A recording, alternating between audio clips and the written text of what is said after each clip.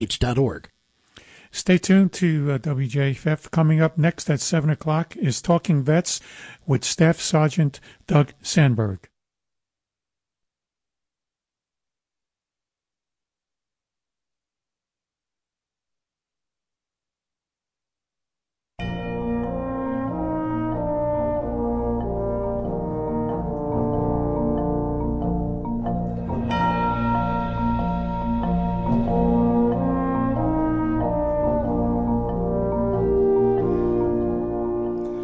Good evening once again.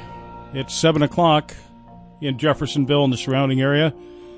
It's WJFF, Catskill Radio, your community radio station. So let's talk vets. This program is produced by Vets for Vets, and I'm your host, Staff Sergeant Doug Sandberg, reporting as ordered. Our mission to provide news, entertainment, and information of particular interest to area veterans, active service members, and, of course, their families. You know, there are many issues we discuss. They're not exclusively quote-unquote veterans issues, but they do, however, disproportionately affect our veterans. One such issue is the insidious disease of Alzheimer's, and we'll be talking about that tonight with a panel of experts from the Alzheimer's Association in Middletown. And ever wondered what benefits or assistance are available to area vets? Wouldn't it be great if someone would gather a whole bunch of veterans' resources in one place? We'll seek no further and join State Senator Jen Metzger this Friday, from noon to 2 p.m. at the Cook-Taylor American Legion Post 111, located at 180 South Main Street in Ellenville, New York. This will be her fourth Veterans Resource Fair. 21 organizations will be there to chat with area vets along with federal, state, and local officials. And I'll be there as well. And we have the skinny directly from the senator a bit later in this program.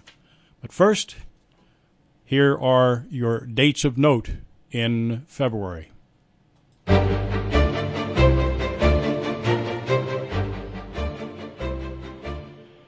Well, February 3rd is For Chaplains Day. This day is set aside to honor 4 U.S. Army chaplains who gave their lives to save others aboard the troop ship Dorchester and sank in World War II. February 12th is the 30th anniversary of this radio station, WJFF. Some said impossible, some said improbable, but 30 years later, here we are. And as our program director told me one time, we're the best public radio station by a damn sight. Literally. February 18th is President's Day, and this was originally a day set aside to honor President George Washington, and now honors all presidents as well. And February 19th is Coast Guard Reserve Birthday. Alzheimer's disease is the 6th leading cause of death in the U.S. 16 million Americans provide unpaid care for people with Alzheimer's and other dementias. These people currently provide 18.5 billion hours of care, estimated at a value of $234 billion. Between the years of 2000 and 2017, deaths from heart disease decreased by 9%, while deaths from Alzheimer's increased by 14.5%. 1 in 3 seniors die from Alzheimer's. That's more than breast and prostate cancer combined. Only 16% of our seniors receive cognitive assessments during routine physical exams. And in 2019, Alzheimer's cost the taxpayers $5.8 billion. It is estimated that by 2050, the cost may exceed $11 trillion. 5.8 million Americans are living with Alzheimer's, and by 2050, estimated that number will climb to 14 million. And every 65 seconds, a senior from the U.S. develops Alzheimer's. As usual, we wanted to drill down to the issues, so we went right to the experts at the Alzheimer's Association at their Middletown, New York office to find out firsthand about this insidious disease and how this organization is combating it. We are with a group of young ladies from the Alzheimer's Association.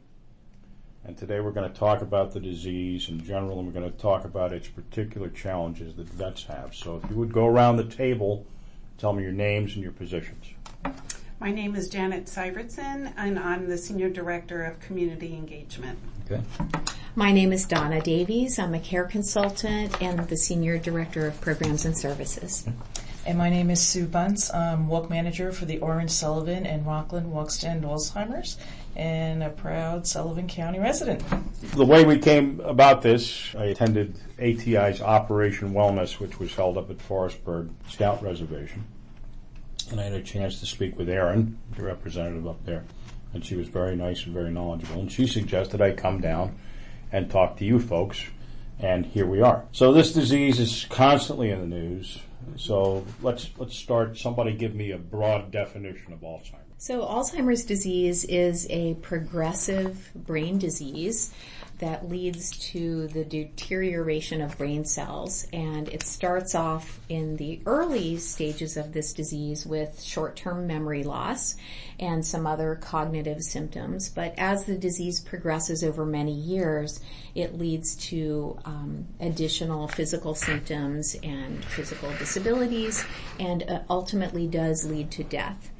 It is the 6th leading cause of death in the United States, in fact. How does it actually lead to death? What happens initially is the part of the brain where the brain cells are deteriorating is called the hippocampus, and that's where the memory is stored. And so initially you see those symptoms like short-term memory loss. But as the disease progresses, more parts of the brain are being impacted, and that's why other parts of the brain that regulate the body's physical functioning are impacted and deteriorating over the years. So ultimately someone becomes unable to walk, unable to swallow, unable to breathe. And so it does lead to death if it proceeds through the entire length of the illness. And just to add to what Donna said, every year the Alzheimer's Association comes up with facts and figures. So for 2019, they came up with every 65 seconds, someone in the United States developed the disease. And when they first started giving us this information, it was 72 seconds. And every year, that number goes down. Every 3 seconds, someone is diagnosed worldwide. Between the year 2000 and 2017, we've seen deaths from heart disease have decreased 9%, while deaths from Alzheimer's disease has increased 145%. 1 in 3 senior dies from Alzheimer's or another dementia.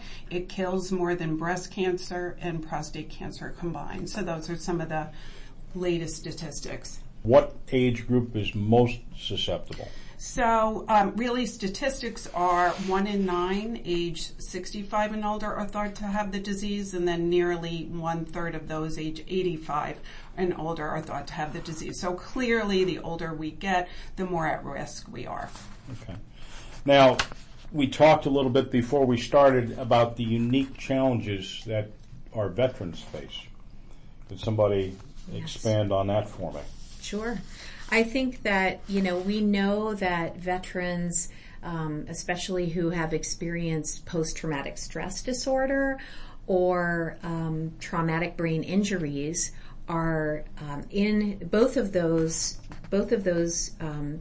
injury illnesses increase the risk of developing Alzheimer's disease later in life. And so veterans who are put in those positions to develop those issues and have traumatic brain injuries are going to be more at risk later in life. So I think that challenge is something that all veterans need to be aware of, that could happen, and certainly need to have regular screening, especially once they are 65. When you say later in life, so is it the same type of bracket as we just talked about for the general population? Yes. It is, okay. Yeah. Typically prescribed medications for these types of diseases, traumatic brain injury, post-traumatic stress, or blast-induced neurotrauma. There is not any known correlation. Okay. And in fact, we don't know the cause of Alzheimer's disease at this point. Okay. There's a lot of research being done into the potential causes of that. But what we do know is that someone who has Alzheimer's disease has something called plaques and tangles in the brain, which are protein deposits. And, in a microscope, you can see those plaques and tangles in someone's brain tissue. What we don't know is necessarily what causes them. There are many theories, and that is being researched. We aren't aware of any correlation between medications, but it does really speak to the fact that when someone experiences those symptoms of Alzheimer's disease, it's so important that they go get a medical evaluation for that. Mm-hmm. Because side effects of medications, one of the things that can mimic the symptoms of Alzheimer's disease, and we wouldn't want to think that someone has Alzheimer's disease when they actually have a health issue that could be reversed by looking at their condition and their medications. Right, so it could even be interactions between medications that may cause someone to have symptoms, that are similar to Alzheimer's disease. Okay. Is there anything that we can do to decrease our chances of developing Alzheimer's? Lifestyle habits is an area that is being thoroughly researched, and so they have identified 4 key areas in lifestyle habits that we can control and reduce our risk for developing dementia. That would be a heart-healthy diet. You want to, first of all, check with your physician before you make any changes, but the association likes the Mediterranean diet, dark green leafy vegetables, more whole natural foods rather than high-fat, sugar processed foods.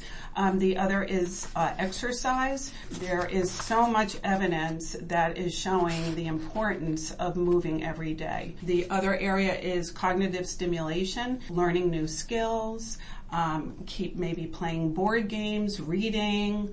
They even say watching certain television shows. There is processing that takes place, and then social engagement.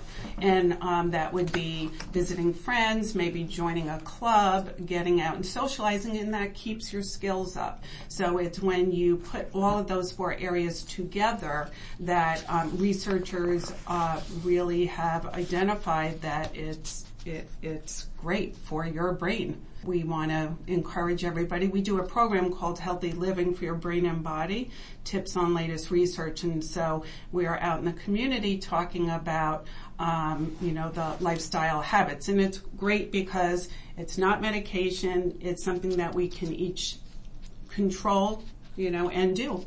Right. And they say it's never too late. Okay. Let's shift a little bit. We're going to talk more. We're going to kind of drill down, as it were, into the Alzheimer's Association. Why is Alzheimer's Association unique, or why do you feel it's unique to other associations that may be dealing with the same issue? Well, I feel personally that we provide information and support individuals who are caring for their loved one or someone who has the illness. We also promote brain health. The Alzheimer's Association is a leading voluntary health organization in Alzheimer's care support and research, and it's our mission to eliminate Alzheimer's disease through the advancement of research and to provide an enhanced care and support for all affected, and to reduce the risk through the promotion of brain health. Our vision is to have a world without Alzheimer's disease. The Alzheimer's Association, being the largest nonprofit funder of research, has contributed $30 million to 131 scientific investigations. Okay. So as we start to run down some of your programs, you've been awful quiet. So let's take a walk. Our walks are our signature event for the Alzheimer's Association here in our area. Also, in partnership with our programming department, getting the word out to businesses where we know caregiving affects employees as far as showing up at work, being able to stay or having to retire. So it also gives caregivers and those affected by the disease another outlet of what can we do to help in the face of this disease where there is no cure now. So a lot of folks help us with awareness and to promoting the walk as well as fundraising. So there's a lot of activity around the walk. Absolutely. That also plays into it. And there's only one walk per year? One walk per year, yes. Okay. Yes. All right. I see you have a helpline, 24/7. If I call 800-272-3900, you will what am I going to speak hear? with a live person Okay. Anytime, So day the phone or night. rings at your house, or It actually rings after hours. It rings in our office in Chicago. Okay. But if a caregiver... so that's like a call center? Yes. Right. Okay. If at 2 o'clock in the morning I'm a caregiver and I'm having an issue, I can call. And so many of our families have, and they say it's been a lifeline for them. So they can actually connect you, or they're trained, I guess, when they answer They're the trained. phone. There are care consultants that work, that provide support. We get a report of who called, and we can then follow up with that person. That's good. So their need was met on the spot by a bank of people who are there to serve them 24/7. But then we can locally follow up with them and then meet with them in person. Okay. We can talk with them about other resources that we may be aware of in Sullivan County that the call center is not aware of. So it looks like care consultants and licensed social workers. Looks like you guys worked with the families to continually monitor, but also to lay out a map for them. Yes. To help them do what they got to do. That's a great description. That's exactly what we do. Okay. We want to first meet the need that they're calling about, and then from there we can suggest, knowing the progression of the disease, knowing some of the resources that might be useful to them, we can then start to work with them over time to make suggestions about getting some additional caregiving support, or looking at Medicaid and how to access that, or accessing the VA benefits and registering in the Hudson Valley VA access to home care and adult daycare. So when that happens, when you do that, do you actually make the call to the VA for them, or do you make the call while they're on the line, or? We don't act as a case manager in Right. that way. So typically we're simply giving resource information and Okay. following up to make sure that they're able to do that. Mm-hmm. If we find that people are not able to do that, Yeah. we connect them with other local agencies that can provide case management services to do that. So for instance, it depends on the person and what their financial situation is and what their abilities are, but there are a host of other community agencies, the Sullivan County Office for the Aging, Action Toward Independence. There are healthcare systems that have case managers on site now at Crystal Run Healthcare and Rock Hill and with the hospital. So there's veterans outreach programs. The VA has a traveling, I'll call it a bus, a unit that travels around the state and talks to veterans about these types of issues and others. And you have every county in New York has a Veterans Service Office, Yes. VSO as well. And they typically cut through the bureaucratic sea of the VA right. to help veterans. To get out, they're able to connect. Otherwise, we do have in-person support groups. Somebody could just call our 800 number and find the location and the time. Do you have events where you gather groups of caregivers? We do have some events. I'm thinking specifically of our wellness retreat, one usually every June at Frost Valley in Claryville, and that is truly a caregivers to get a break. They can bring their loved one with any kind of dementia with them if they choose to. We do have aids available, and it is a day, and I think we've been doing it for 5 years or 7 years, and I think my favorite memory is seeing a caregiver on a lawn chair taking a nap. But we have a harp player, we have massage therapy, we have arts and crafts. Wonderful connection with the Tri-Valley High School students who come and do a floral arrangement workshop. We have the 4-H Club from Cornell Cooperative Extension. Those kids come and help out, and it is just we have bunny pet therapy.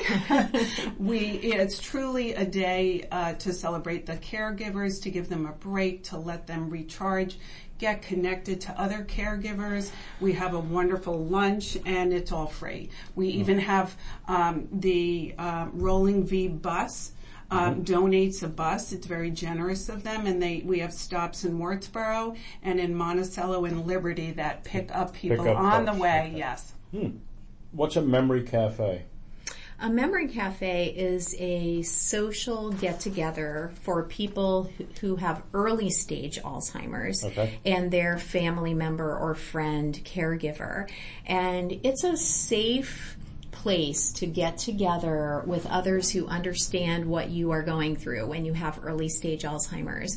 And it's meant to be fun. So there's really no discussion of Alzheimer's. It's not a support group. It's simply a social get-together that is fun. So it's a physical location. It's not a virtual exercise. Right. We move them around to different locations. So where is a typical place that you would hold a memory cafe? We've had a lot in Middletown because we've been able to serve the people. This office serves Sullivan and Orange County, and we try to do a central-ish location at a restaurant, but at other places too. We've also had them at Museum Village in Monroe. Clubs and no, you've done it at the Purple Heart. Right, we have you did? Yeah, we've had them at the Purple Heart Museum. We've had them on a boat on the Hudson River. We've done everything. Nice. We move around. Because people, with the disease tend to isolate and feel like they're on their own, and this encourages them. It's a safe environment for people to connect, and it's so important to make those connections, and typically the care consultants are there, so it's just such a benefit. Okay. I noticed going through these different things, there's a number of places where music is mentioned. Yes. And I see music socials. So is there something particular about music that benefits folks who may be having difficulties with Alzheimer's? Yes, and we have seen it firsthand. We have connected with Melinda Bogard, who is a licensed music therapist, and we ran a group in Orange County for over 10 years. And we are fortunate enough to have Melinda run this group in Sullivan, and it is amazing. We've seen people who have been nonverbal for years who will go in, and Melinda connects with them. I mean, we all have our memories. A song comes on the radio, and we remember, I was in high school, or what was I doing when that song came out? And so she connects with people. If people are nonverbal, she does physical movement. We've seen people go into these groups really angry and not happy to be there, and 2 minutes into the program, they are smiling, they are singing along, and it's truly amazing. And I think it's one of the last parts of the brain that loses function, the music. And people with Alzheimer's have their language skills and their communication skills become more and more impaired over time. And so music... Because they don't use them. Yes, and that part of the brain is affected. So music, though, like Sue said, it's a way to reach somebody and to really touch on their emotions and build relationship and keep a relationship alive with someone, even when you may not be able to have a conversation. That music comes right back. So I see there's quite a lot here that you do with educational programs. Right. We are in the community providing. We will come to any group anytime. To provide information. So we have many, many programs, starting with Know the 10 Signs, Early Detection Matters, all through dealing with difficult behaviors, effective communication, living with series. So that's for living with early or mid stage and late stage for the caregivers. So all our education programs are free. Sometimes we'll tailor them to fit the needs of the audience, but it's a great way for people to learn about the illness. Okay. How about Trial Match? So Trial Match is the Alzheimer's Association's solution to helping people become aware of clinical trials that they might be able to participate in. So what happens is someone can register online or by calling the 800 number, and they can give information about themselves, if they have Alzheimer's disease, what their other health symptoms are, what medications there are, etc. And then the Alzheimer's Association maintains a database of all clinical trials that a person with Alzheimer's disease or in the study of Alzheimer's disease could participate in, and they match you. They'll mail you a packet of all of the matches within the geographic area that you choose, and you can then work with those different clinical trials to see whether you would like to be involved. And I want to say also that we are all registered in Trial Match, and none of us here have Alzheimer's disease, and that is because healthy individuals can also become part of clinical trials to study why do some people develop Alzheimer's disease and others do not. Right. It's a great point. You don't have to have the illness. So I have Alzheimer's on both sides of my family. So, it's just a way for me to, to kind of do something. So being part of Trial Match. And then you can get sent, as Donna said, some of the studies, and some of them maybe you just go in for blood work. Maybe it's just lifestyle habit. Some may include some kind of brain imaging, spinal tap there, so it's depending on your level of comfort with what you choose to do or not do. And when we talked about retreats and things like that, I see this Time Away grant. Right. So we were given, our Hudson Valley chapter was given a $7 million grant by the Department of Health to expand our services for caregivers, because the impact on caregivers that this disease has is so different from any other illness. So part of that grant enabled us to provide the wellness retreats, the memory cafes. We've been able to do so much because of this grant. Mm-hmm. So a $1,000 respite grant that can be used for home care, daycare, or overnight respite. And the only stipulation is the person cannot be on Medicaid. But what happens, which is so great, is this connects people to our care consultants. So they would call our number, they would say they're interested in a Time Away grant, and they would get connected. So even if somebody called after hours, Donna or one of the other care consultants would get the message to contact this person, and she would meet with them. And so that starts us helping families and providing support. And then we work it out that they could use this grant if it's needed. And it's a great way for families to start to use a service. So if I'm caring for my mom and I'm hesitant about daycare, I don't know if my mom's going to like daycare. Once I meet with Donna, I have this Time Away grant, I'm able to try it. So maybe I'm going to have my mom go 1 or 2 days a week to see how she does. And so it's really a door opener for many of our families. Okay. What is the Pointer Study?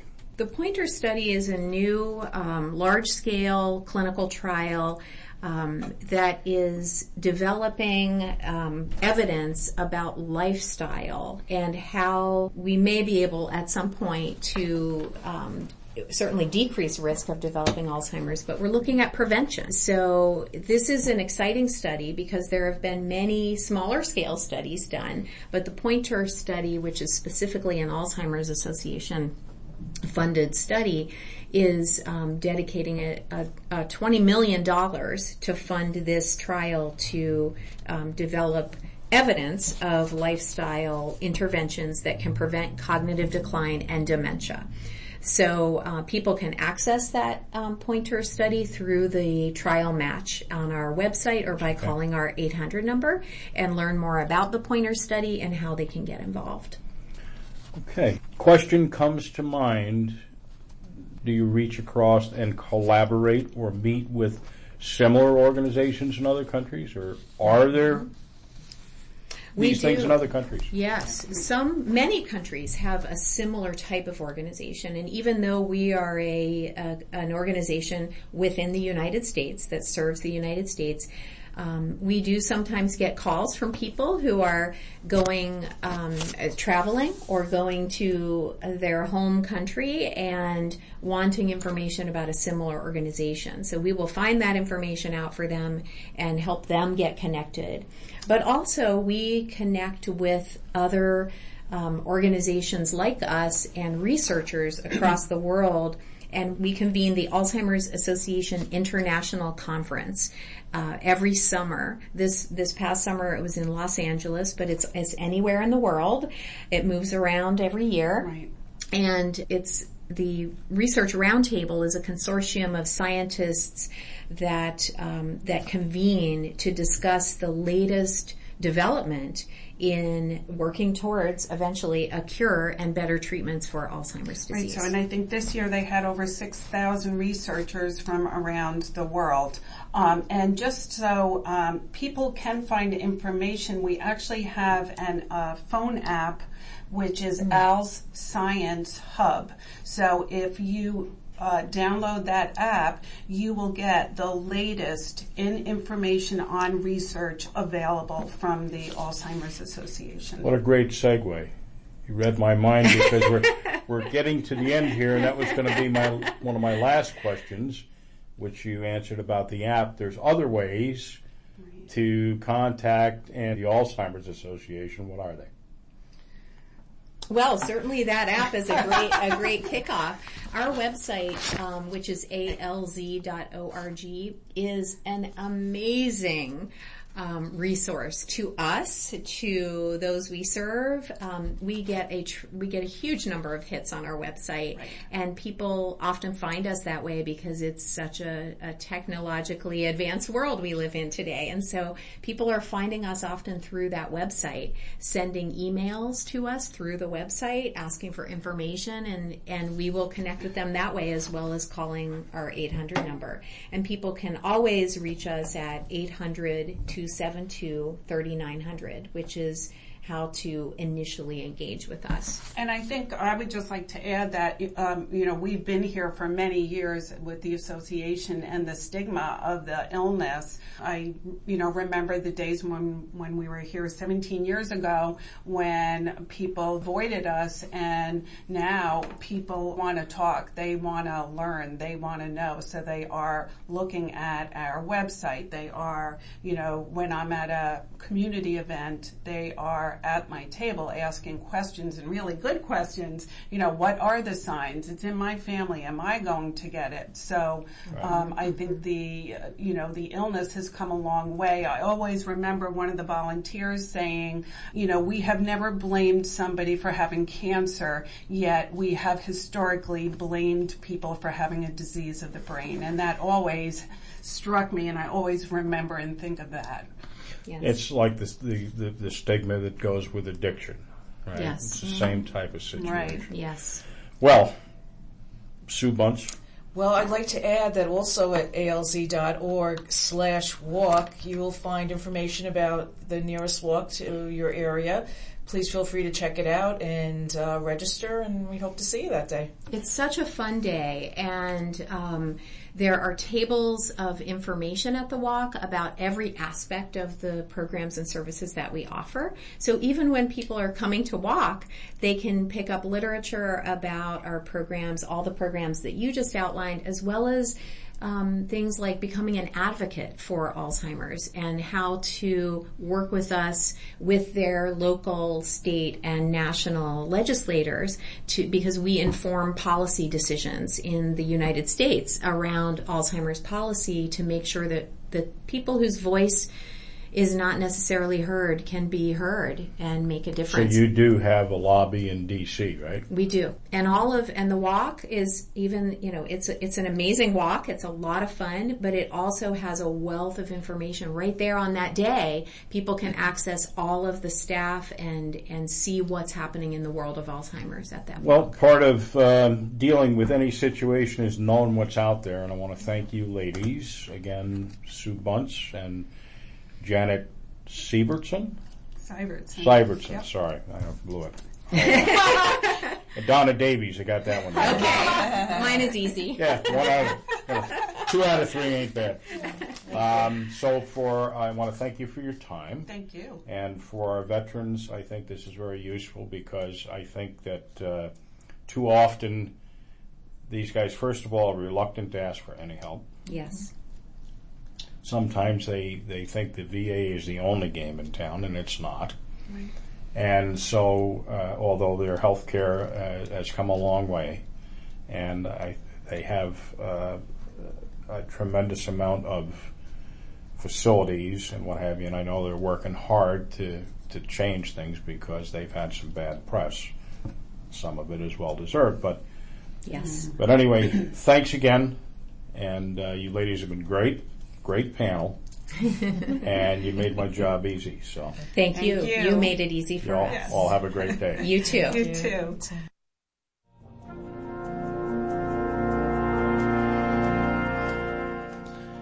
And this is WJFF Jeffersonville, and you're listening to Let's Talk Vets. I'm your host, Staff Sergeant Sandberg. We got just a few items of interest for you, kind of important stuff. A veteran census is being held, and it is being sponsored by the Joseph P. Dwyer Vet2Vet organization. And you can contact them on social media at SCTC Vet Census, hashtag She's Counted, They're Counted. Online, you can go to www.surveymonkey.com/r/FW/758B6, or you can contact Larry Newman, Vet2Vet Program Coordinator, at 845-342-2400, extension 1237. The Chester Public Library is hosting 2 educational webinars with the goal of providing accessible learning opportunities for women veterans. These webinars focus on enhancing digital literacy skills and offer financial education, and they're free. Sharon Bailey is a major in the United States Air Force, and she'll present both sessions. Sharon has worked as a military social worker, educator, academic counselor, military life family counselor, and a clinician for the Department of Defense and the Veterans Affairs. She's currently a Veterans Outreach Administrator for the PFC Joseph P. Dwyer Vet2Vet program at Bridges in Rockland County. Webinar 1, Financial Literacy, Making the Most of Your Military Resources, March 24th, 2020. The time is 11 a.m. to 12 noon. Webinar ID number is 526-298-319. Webinar 2, Digital Literacy Skills, How to Market Your Military Skills into a Career. That'll be March 25th, 2020.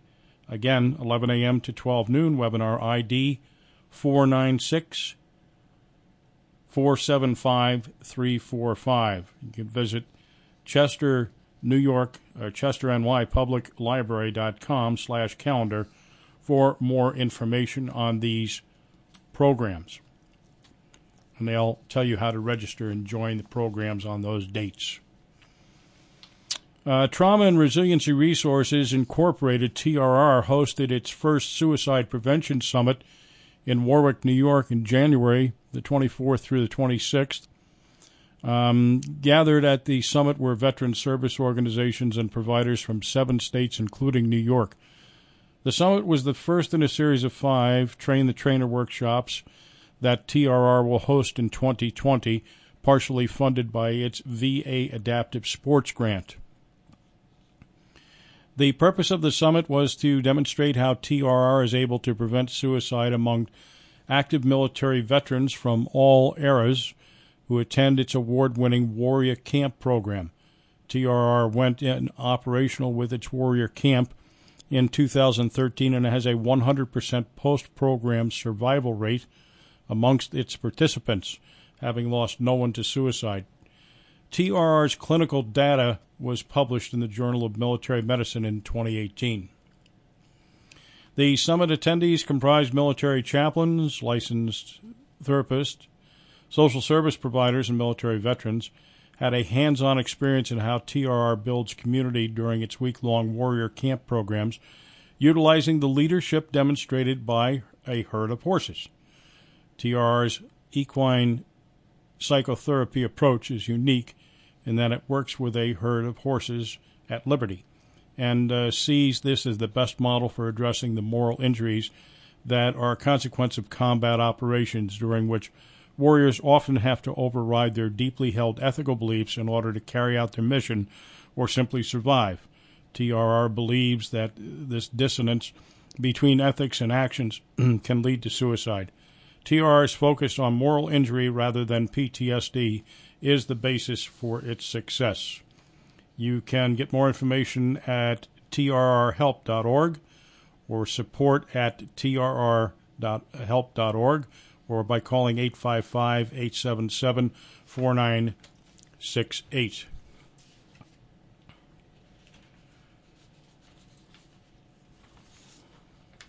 As we've often said, there are hundreds of resources available to area vets in our listening area and beyond. Too often our fellow vets are too proud to seek help or perhaps just have been turned away in the past or just don't know. Well, I can't tell you what to do, but things change, and what was unavailable even a few months ago may now be attainable. Won't cost you a dime to join me at the 4th Veterans Resource Fair at Cook Taylor American Legion Post 111, held at 180 South Main Street in Ellenville, New York, from noon to 2 p.m. on Friday. State Senator Jen Metzger has gathered 21 organizations in one place, including federal, state, and local officials. We spoke to the senator this week. Let's talk vets, Senator Metzger. Hey, great to be here. I'm glad you could join us. Thank you. On February 14th, you're hosting, I believe, your 4th Veterans Resource Fair event series at the Cook Taylor American Legion Post 111 at 180 South Main Street in Ellenville, New York, from noon to 2 p.m. These events are intended to connect veterans, active duty service members, and their families with information and resources tailored to their needs. So the first question I want to ask you is, what made you decide to organize these events? First of all, for some background, I grew up with some awareness of veterans issues. My dad was a veteran. My grandfather was a career military colonel. And, I'm a fairly new state senator. I've just finished my first year. But we have about 20,000 veterans across my district. We have a lot of really good existing programs to provide resources, but it's making sure that our veterans are connected with those resources. That's really the point of this. I wanted to do what I could to get veterans and the organizations and agencies that are serving them in the same room. It's a very large district that I represent. It covers 2,400 square miles, all of Sullivan County, the whole western half of Orange County, part of Ulster, and Delaware counties. So it's a big area, and I've really tried to bring this resource to veterans in places that they're comfortable to come and meet. Where were your previous events held? The first one we had was in November in Warwick at Post 214. In December, we held one resources fair at the Sullivan County Government Building and a second one in Middletown at the Honor Homeless Shelter, because we were made aware that there, were veterans there. And we really thought, in particular, it would be very valuable to bring this to them there. And now this fourth one, as you mentioned, will be in the village of Ellenville. So in your opinion, what is the most urgent issue facing New York State veterans? Over and over again, we hear about veterans struggling with mental health issues, which make it hard for them to reintegrate into civilian life. And also, in tragic cases, they take their own lives. And, we have a higher incidence of suicides among our veteran population than our non-veteran population. There are great organizations out there that can help with everything from getting the benefits they're owed to finding housing to finding jobs, but many haven't felt comfortable reaching out and asking. One of the biggest challenges is destigmatizing mental health and then making those connections easier for veterans. I think those are really big challenges. So are you planning to have more of these resource fairs? Yes. When you hold them sort of consistently, the word gets out and more people come to them. So I plan on at least 4 or more a year. Okay, I pulled down a list of the organizations that are going to be at the one next Friday in Ellenville. There may be some more that have been added. Would you be kind enough to run down that list and just what services or what advantages each brings to the table for the vets that day? Well, first of all, I wanted to mention that the New York Warrior Promise Wall will be there, and we've had that at every one of our events and tell stories about veterans who have lost their lives to suicide. I think that is really important to both honor these veterans and their service and also, remind people that there's help. Also, the Blue Water Navy Vietnam Veterans Association will be there. They advocate for veterans who've suffered illness or death due to exposure to toxic chemicals while serving, such as Agent Orange. Westcop Supportive Services for Veterans Families will be there. They help veteran households that are currently homeless or at risk of losing their housing. They provide temporary financial assistance and many other services to help create housing stability. The Ulster County Veterans Service Agency will be there, and the Office of Ulster County Executive Pat Ryan, who is a veteran, is the sponsor of the event, and he'll be stopping by as well. The Office of Congressman Antonio Delgado will also be there, and of course that's important. It's important to connect with your federal representative. The VA is a federal agency, and if people have VA-related concerns, it's particularly helpful, I think, to talk with our federal representative.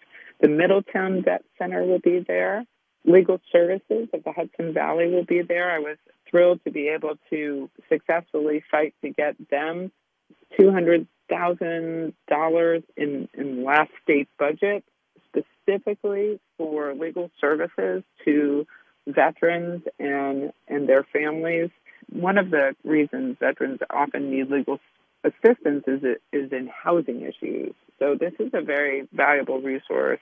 The New York Comptroller's Office of Unclaimed Funds is there, and that's always a fun one to stop by to see if you are on their list of people for whom they have unclaimed funds for and will get a check cut for you if you are. So that's a good one to stop by at.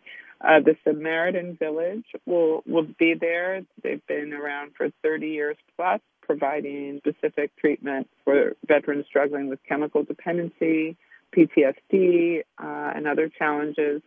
And they have 3 residential treatment facilities, and one of them is in Ellenville, where our event will be. The facility includes the state's only veterans treatment program specifically for women. Soldier On is an Ulster County program. It's Ulster County's only emergency housing facility for veterans. Ellenville Regional Hospital will be there to help with some very quick and easy health evaluations and provide information. Another organization that I think is really wonderful is Helmets to Hard Hats. This is an apprenticeship program for veterans of the Carpenters Union Local 279. The U.S. Census Bureau will be tabling. It's census time. We need to know who our veterans are so we can get the funding for the programs that we need. It's important that everyone be counted. Gates Therapeutic Riding Center, which provides huge therapeutic advantages to people, and they have a program specifically for veterans. Action Toward Independence is another organization that'll be present, and they do veteran-specific casework. They also have a Veterans Canine program to help vets with PTSD that's free. The Ulster County Office of the Aging will be there, and Sage Vets, which is the state's only program specifically for elder LGBT veterans. I think I've gone through the whole list. It covers really a wide range of services and addresses a wide range of issues, and there's going to be a lot there for vets. Sounds like it'll be a very robust event, and I'm looking forward to visiting that myself. Obviously, when you do these types of things, you want to kind of measure it, and I'm not really sure how you do that. I think every area has to have its own unique issues, right? When you're planning an event, do you evaluate what they are so that you can get the mix of these participating agencies optimized? Well, and the second part of that question was, have you developed any quantifiable metrics to help you evaluate the effectiveness of these events? To answer your first question, we were really trying to get a good geographic distribution, but we are constantly trying to get information from the various partner organizations about the best locations, because really the goal is to maximize attendance by veterans. That's the goal. And sometimes they have real transportation barriers. So we want to go to where the greatest needs are.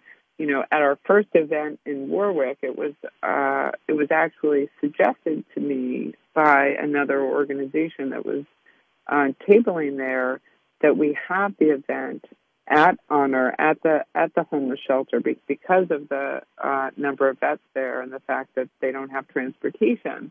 So a lot of this is just kind of ear to the ground, figuring out the best locations, and while trying to keep in mind the entire geographic territory that my district serves. We haven't yet gotten up to Delaware County, and we'll want to do that.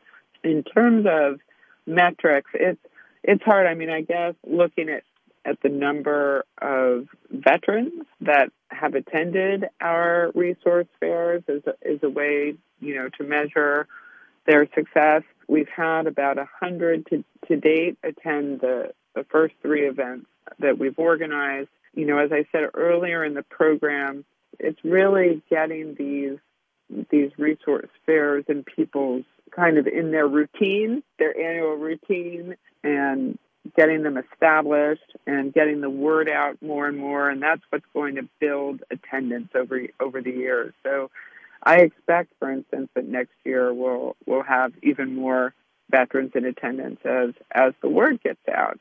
But from my perspective, if I can help just one veteran connect with the services they need, it's totally worthwhile for me.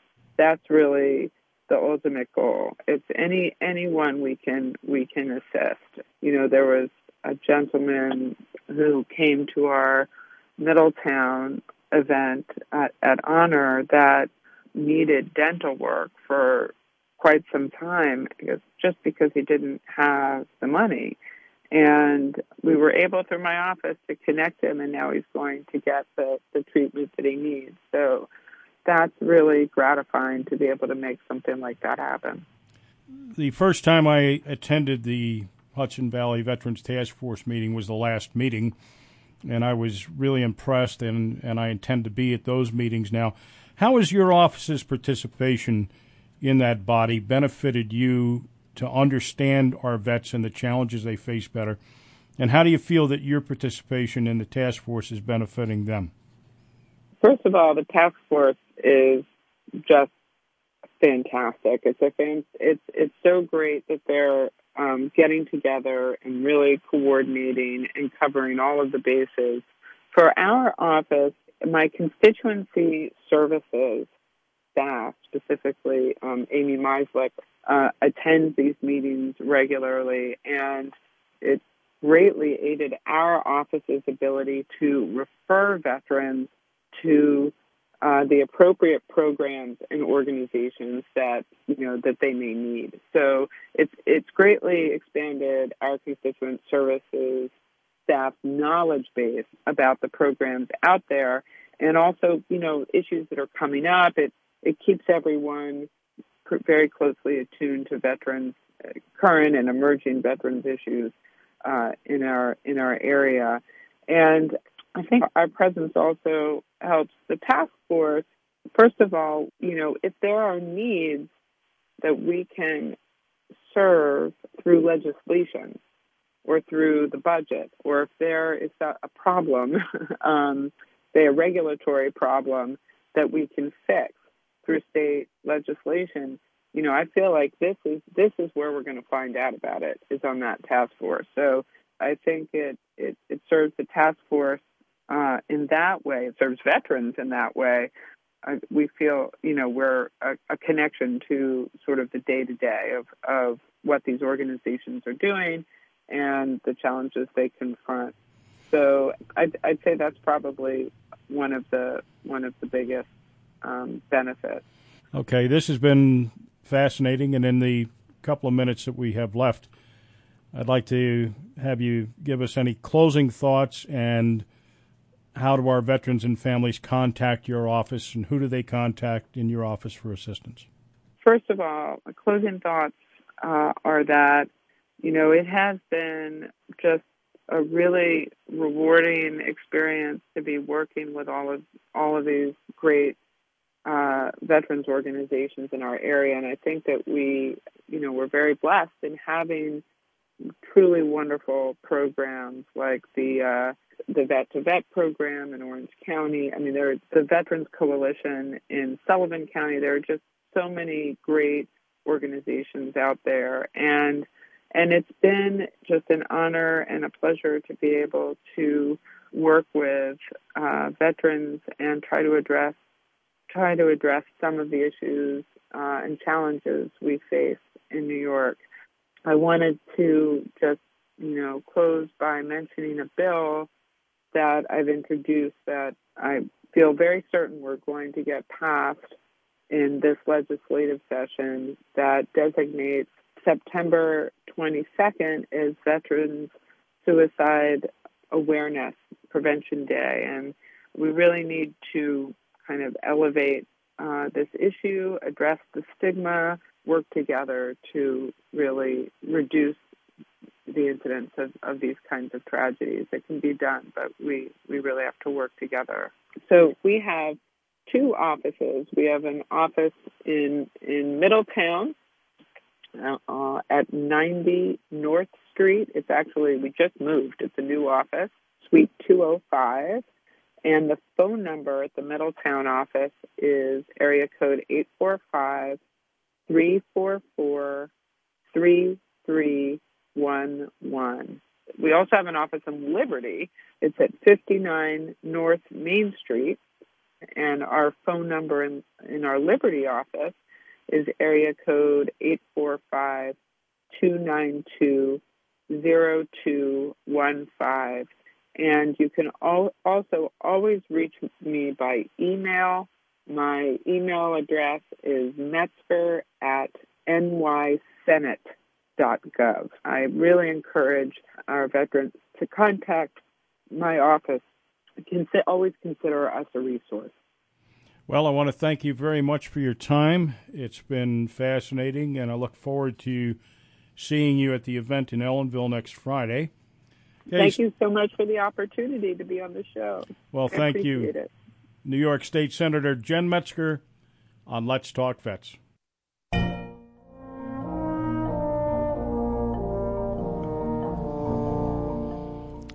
And as they say, that's a wrap. Stay tuned for recorded segment of Brad Mann, Neonatal. Thanks for joining us on Let's Talk Vets. Please let your friends know about this program and share with us your comments and suggestions for future shows. Also, send us your upcoming events so we may get them on the air, both in our normal public service announcement segments and this program. You can email me at vets@wjffradio.org, or you can call and leave a message at 845-431-6500. Until next time, this is your host, Staff Sergeant Doug Sandberg. Thanks for listening. Thank you for your service. Company dismissed.